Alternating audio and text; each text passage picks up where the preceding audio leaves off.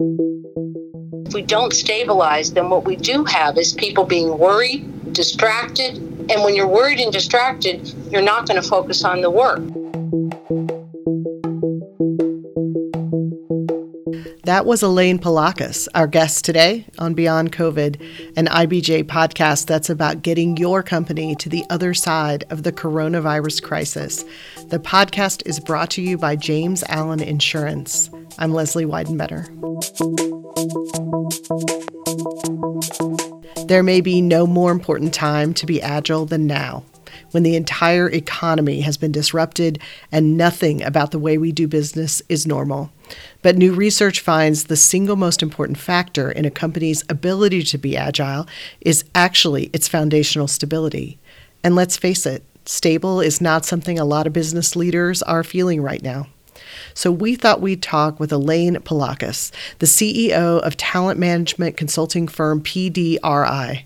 She's the author of the research about agility and is the co-author of an article about how to build agile teams that published in Harvard Business Review this month. And then later, we'll chat with IBJ reporter Susan Orr about the state of the Paycheck Protection Program and its impact in Indiana. Here's my conversation with Elaine. So, Elaine, welcome to the podcast. Thank you. Nice to be here, Leslie. I'm very excited to talk to you about some of the research that you've been doing that has to do with agility and why foundational stability is needed to create that atmosphere. I thought we should start with a couple definitions, though. I wondered if you could explain what organizational agility means and why it matters. That's a really good question, Leslie, because there's been a lot of, I think, confusion in our field about what exactly agility means, and we don't really have an agreed upon definition of it. And so when we started out to do our research, we thought we're going to have to put a stake in the ground, and if we want to measure it, right, we have to first start by defining it. And so we went to the research and looked at what thought leaders were saying, and we kind of adopted a definition of agility that was suggested by a group out at the University of Southern California, the Center for Effective Organizations. And here, how they defined agility is it's when organizations, and it's important that we're talking about organizations now and not necessarily teams and people. That's a different matter. But organizational agility is really about being able to shift your strategy as needed and also abandon strategies that aren't doing well quickly. So it's being able to take a proactive approach, sense what's going on in your environment, come up with effective competitive strategies, and also be sense-making of your strategies you currently have in place and being disciplined about jettisoning those that aren't working well. That's one part of agility. Now, a second part of agility is resilience. It's a piece of it. This is a more reactive piece of agility. And this is something that we added on to the definition. And this is really about organizations that are able to absorb a jolt and bounce back quickly. I was thinking as you were talking that sometimes that part about jettisoning the things that aren't working can be the hardest part. Exactly. And that's why it's such an important part of this definition. And that's actually why we liked this definition the best. And a lot of times people talk about agile teams. We talk about agile leaders. But the reason we focused on organizations is because at the end of the day, it's being competitively successful and surviving. That's the ultimate goal. And that is an organization level variable. And so if we were going to predict competitive success, survival, and we looked actually at real financial outcomes from organizations in our research, we asked ourselves then, what's the right level of analysis to study? And it's the whole organization. And so what we wanted to do was essentially compare agility at the organizational level to organizational outcomes, which also occur at the organizational level. That's where we were focused. And that's a little different than you see in a lot of research and writing. where you see agile teams, agile individuals, agile leaders. And our point was that a bunch of agile teams don't necessarily add up to an agile organization. Tell me about how you did the research. What was your study like? So what we did is we actually studied over 300 organizations globally. So, and a lot of them are marquee brands that everyone has heard of in the Fortune 100, down to smaller, medium-sized organizations. Some of them are not-for-profits. A lot of them were for-profit organizations. Some of them were government organizations. So we really tried to cover the waterfront. And what we did is we measured them on a bunch of different factors that we thought might be important for building organizational agility. So we looked at things like strategy, engagement, climate, stability. We had about 6 or 7 factors that we looked at. So we measured the organizations on those factors. And then we measured all these organizations on how agile and resilient they are, just as we described them. And then for the for-profit organizations where we could get financial outcomes, we looked at actual financial outcome data. The first thing that we found is that companies that are in fact more agile and resilient as we define them have remarkably higher financial performance. And so we were actually surprised at the extent to which agility and resilience were related to financial performance. So you thought that it might not be that big of a factor, and it really did turn out to be important. Well, see, we weren't sure because there's been so little actual research that has looked across this many companies, this broad a sample. You know, you talk about agility is important, but when you actually dig in, what you find out is that there hasn't been all that much research to really provide evidence about the extent to which agility and resilience lead to financial performance. And we found out that companies that were high on agility and resilience had 500% higher return on equity and about 150% higher return on invested capital.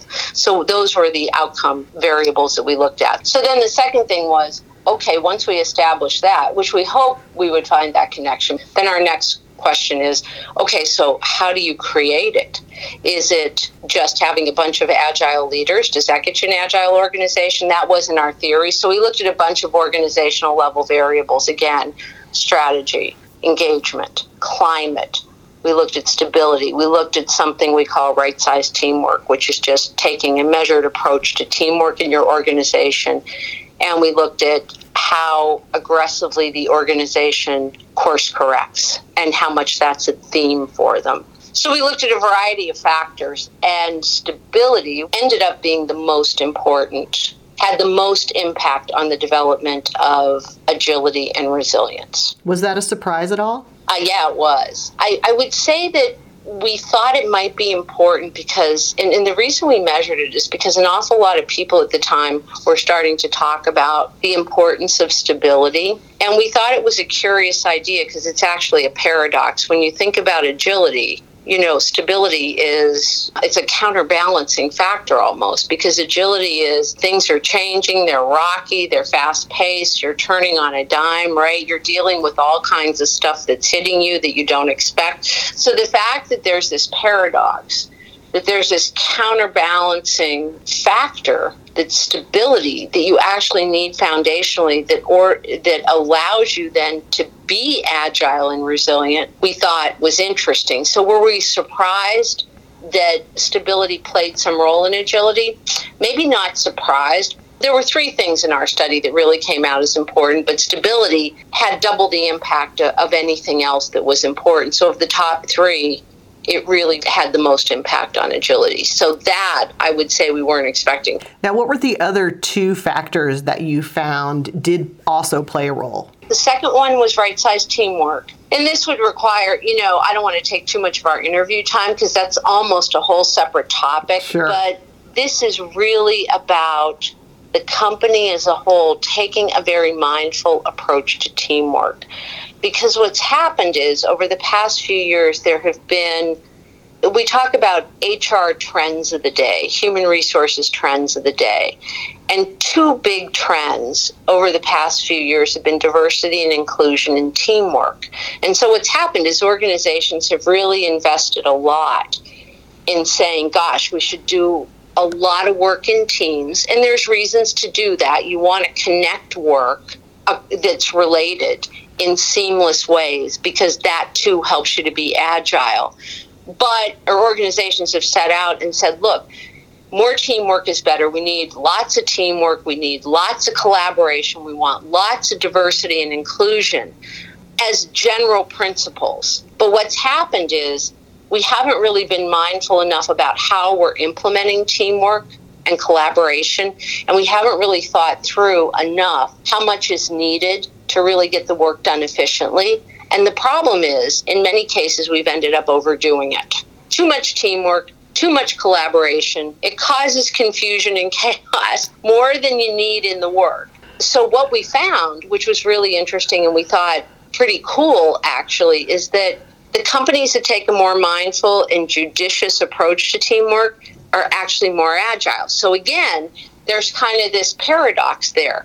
And when you get the right teamwork, but it's simplified, it's clear, you spend more time on people knowing their roles, then you're kind of laying, again, a foundation that enables agility. So that was another important factor. So it was stability, right-sized teamwork, and then something we call relentless course correction. And this is really about companies that are not afraid to raise issues and problems. You know, one thing that happens at work, and you've probably seen it a million times, is everybody knows there's a problem. Nobody will confront it, nobody will deal with it, nobody will correct it. So it's left to fester. But the companies that actually boldly address problems and enable their workforces to solve these problems efficiently and effectively, they, again, lay a foundation that allows for more agility. So those are the three factors that had the most impact in creating agility. And what's really interesting about it is all of them simplify, clarify, and help to focus the work. In order to be agile, in order to be resilient, you have to have these foundations that kind of simplify, clarify, and focus your work. Of course, today I want to focus on the idea of foundational stability, but I would love to come back and talk to you again in the future about those other factors because they're obviously really important. Yeah, they are, and they're really interesting, so would love to do that in the future.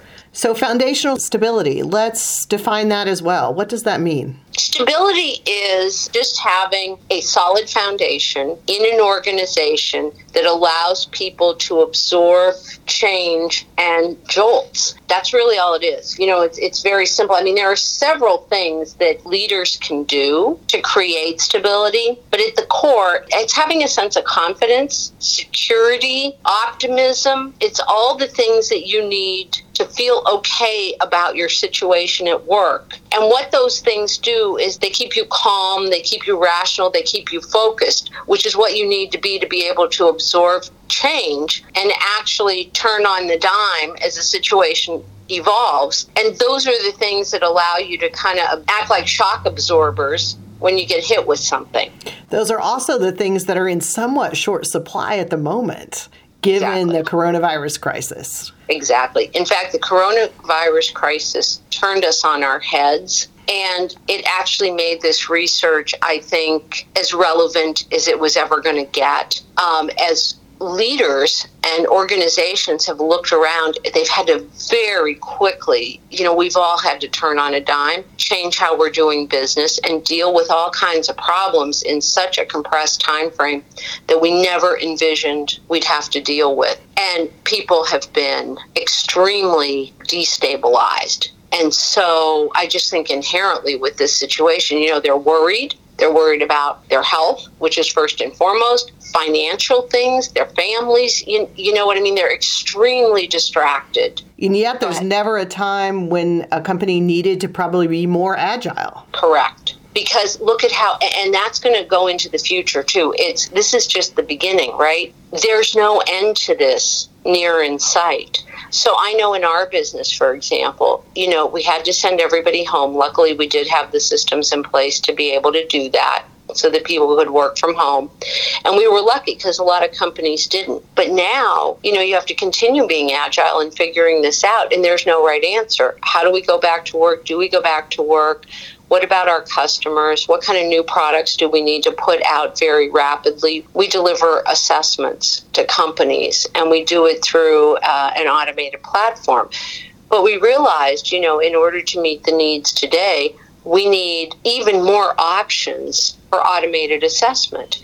And so we very rapidly stood up some new products that had more automated assessment options that we could offer to our customers remotely. So we ended up really taking stuff we had, but developing new products quickly that we could put into the market that were necessary to meet today's needs. So it's that kind of thing. You find yourself thinking about, okay, how am I going to serve my customers? Because if you can't, then you're going to have significant revenue impacts. We're all thinking together about how do we bounce back? How do we need to change what we're doing, not just for our employees, but our products, our customers, et cetera. And it requires tremendous agility, again, in a compressed time frame, when you're also worried about all the health stuff and everything else.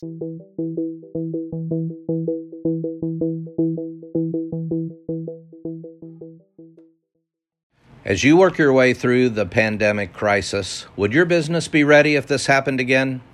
James Allen Insurance offers comprehensive and customized pandemic coverage for business, including recovery of lost revenue.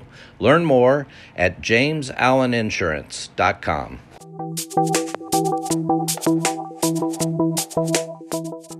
For Harvard Business Review, you wrote an article that talked about a number of steps that companies can take to try to create that foundational stability.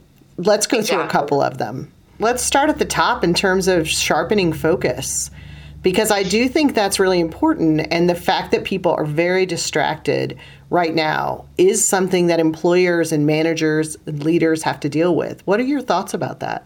Well, absolutely. I mean, this is the problem. You've got people at home. You've got people at home with their kids. They have to figure out how to educate them, entertain them, or whatever. You've got two working parents who usually go to work and have some sort of child care. I mean, that's a frequent scenario. And all of a sudden at work, you start to realize that you do a lot of things at work. You do your main priorities that are the company's key strategic initiatives, but there's lots of other things that you do at work.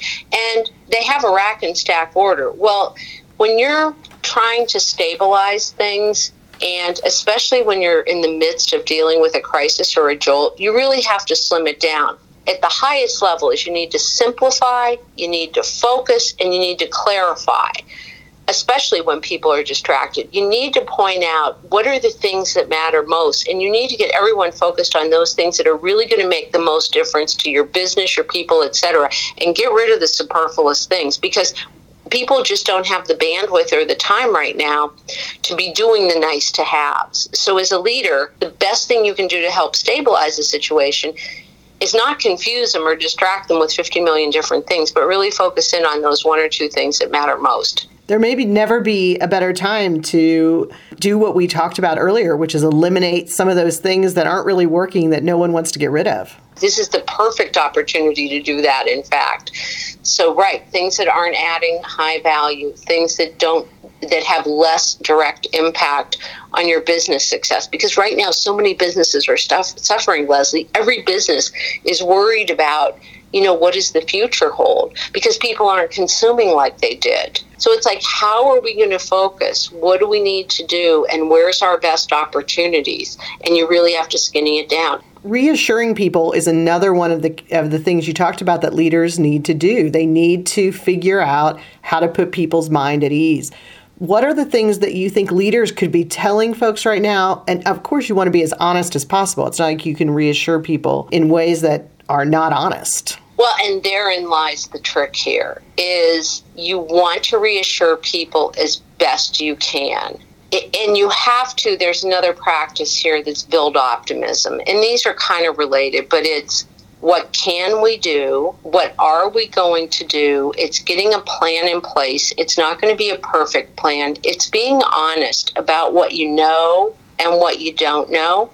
And it's providing information to give people, some direction, some idea of what's going on, what you're thinking, but balanced with the reality of the situation. And I know I'm being a little bit esoteric here, but there's not a concrete playbook on this one. You just have to do your best. And if you look at some of the people on TV, Dr. Fauci, Governor Cuomo, they've done actually a pretty good job of being honest, candid, so they build a lot of credibility. But where they can, they are reassuring. We have a plan. This is what we're doing. This is what we're going to do next. They're not always right. But if you listen to them, they've been reassuring massively at the same time that they have built credibility through being transparent and honest about what we're dealing with. Those are the models. And the transparency seems especially important.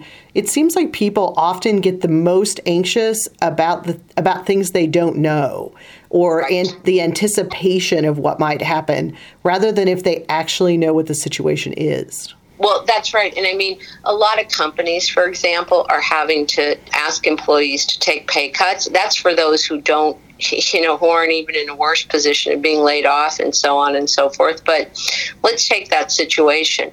Explaining why you need to do it. I know of a company that I was working with that actually said, we have a whole company here. We're all in this together.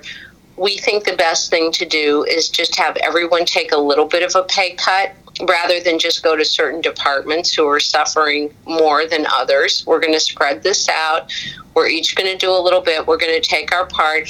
And what that is going to allow us to do is not lay anyone off for the next 3 months. So, in that case, there was an honest message, and people say, okay, I know what's going on. I know why we're doing this, and they don't mind doing it. And it's actually demonstrating that you're thinking things through and you've got a plan. That's very reassuring. The other thing is that leaders can do on the reassurance front is it's something we call check in before you check on.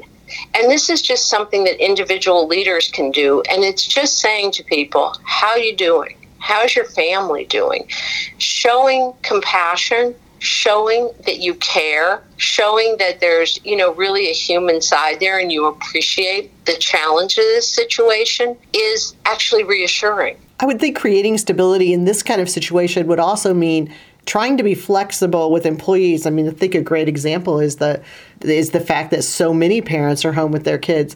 It's difficult for them to balance all the things they have to do. And so I assume employers who try to work within the confines of what employees are dealing with go a long way toward doing that reassurance you were talking about. I've always felt this myself, but I don't know how common it is. It's this notion of, you're trying to balance work and life, and it's tough, especially if you have two working parents, let's say, under any circumstances. This is what I believe. I don't actually care when you get your work done. If you need to go run an errand during the day and take 2 hours out of the workday, as long as you don't have customer meetings and you can get up early or work late or whatever works for you in your schedule, I've always been okay with that in our organization and with my employees. But I think that kind of thinking now is imperative because people have their kids at home. They can't leave. They can't get the same help that they did. I don't think we're going to get as much out of people right now. There's no way we can. So again, this is why you get back to this idea of sharpen focus, because try as hard as we will, it's going to be impossible to put in the same 8-hour day as when you can go be at work. I think we have to just give ourselves latitude, give our employees latitude, and work with them in their particular situations and be happy with enough. This dovetails right into the idea of harmonizing resources, which is another thing that you wrote about. And this idea that there's probably not enough human resources to go around, probably not enough financial resources to go around right now. What can companies do to deal with that? I think this needs to be something that each and every leader needs to tackle in their own situation with their own teams. We've had this notion, and this has been, again, one of these HR trends for the past, several years, this idea of do more with less, do more with less. And really, I've seen companies use it almost as an excuse, if you will, to justify massive cuts that really put people under tremendous pressure, because this is what we should be doing. Yeah, that's been a tremendous issue in journalism, not at the IBJ. I'm really fortunate that at IBJ we've actually increase some of our resources, but across the media industry, reporters are being laid off. People are constantly being told they need to do more with less. And there's a point at which you can't do more with less. Exactly. This notion is a morale killer at the extreme. And I'm not saying don't be efficient, because certainly up to a point it's fine.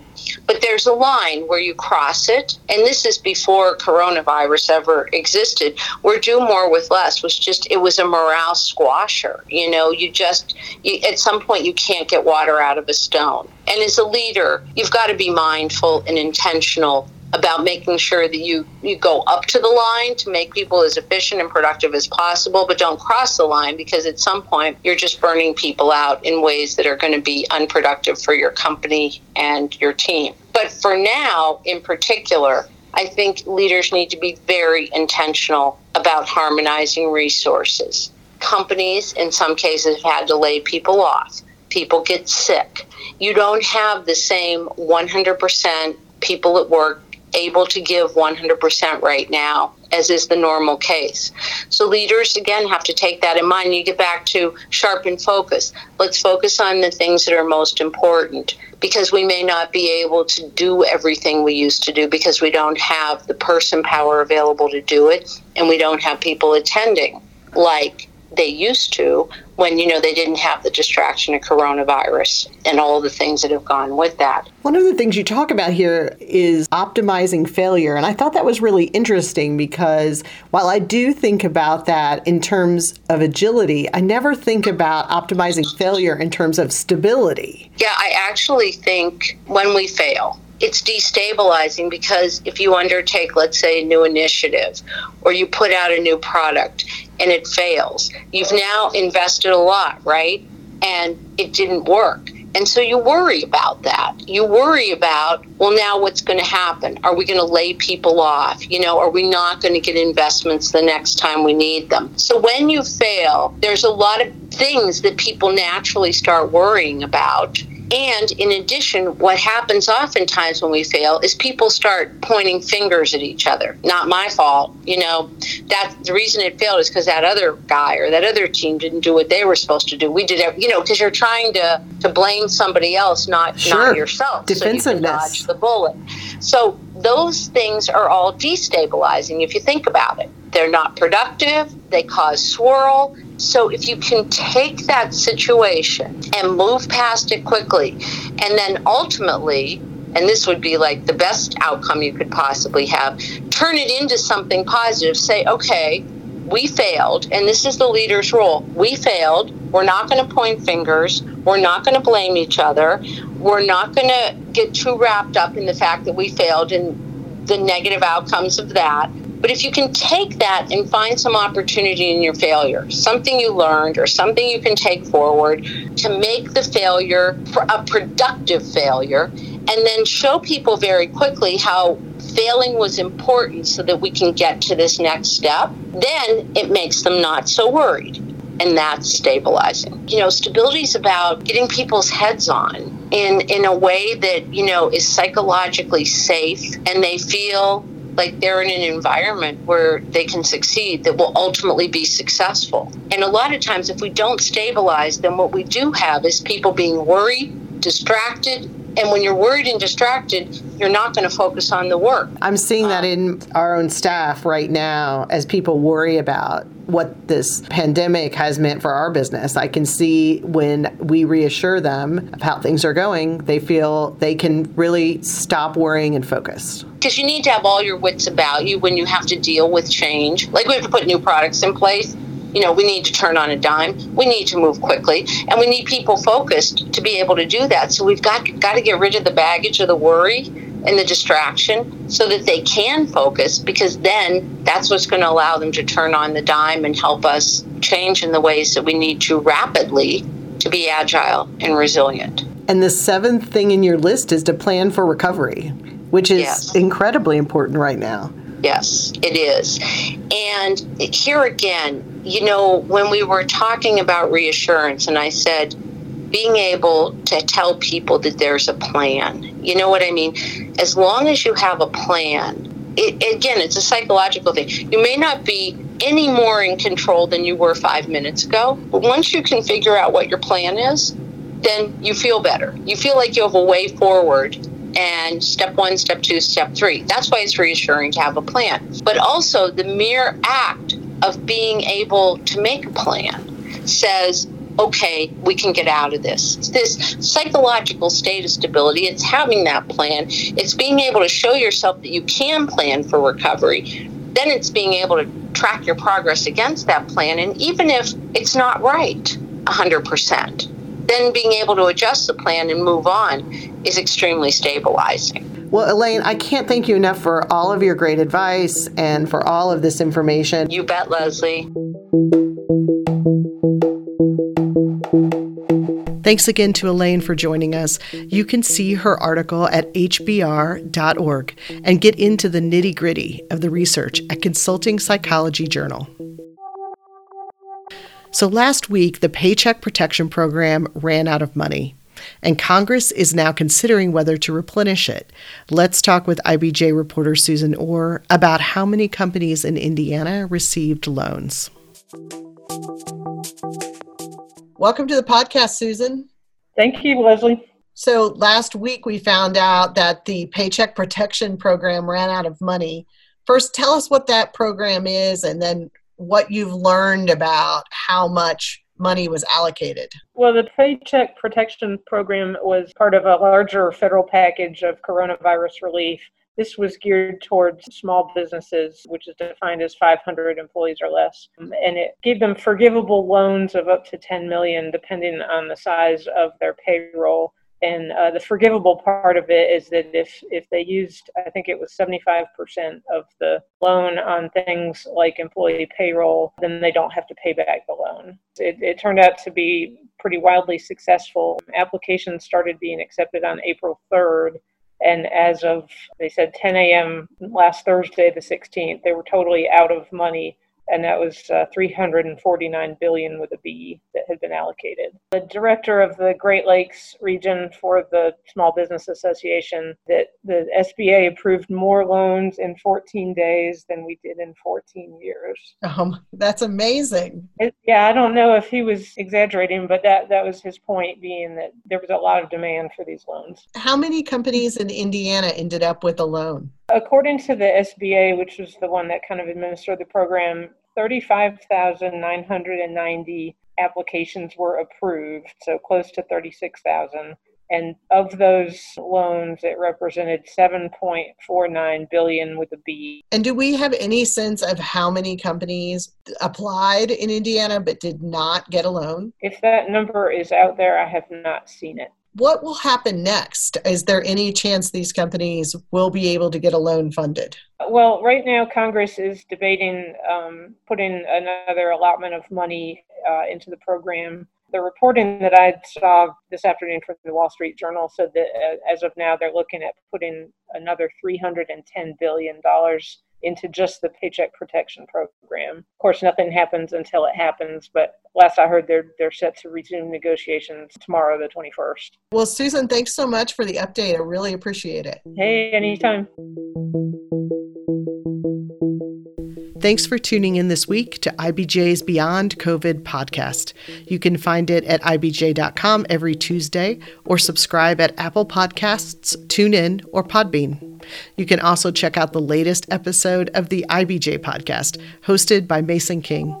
This week, Mason explores what it's like to try to buy and sell houses during the pandemic. Tune in at ibj.com or anywhere you download podcasts. See you next week.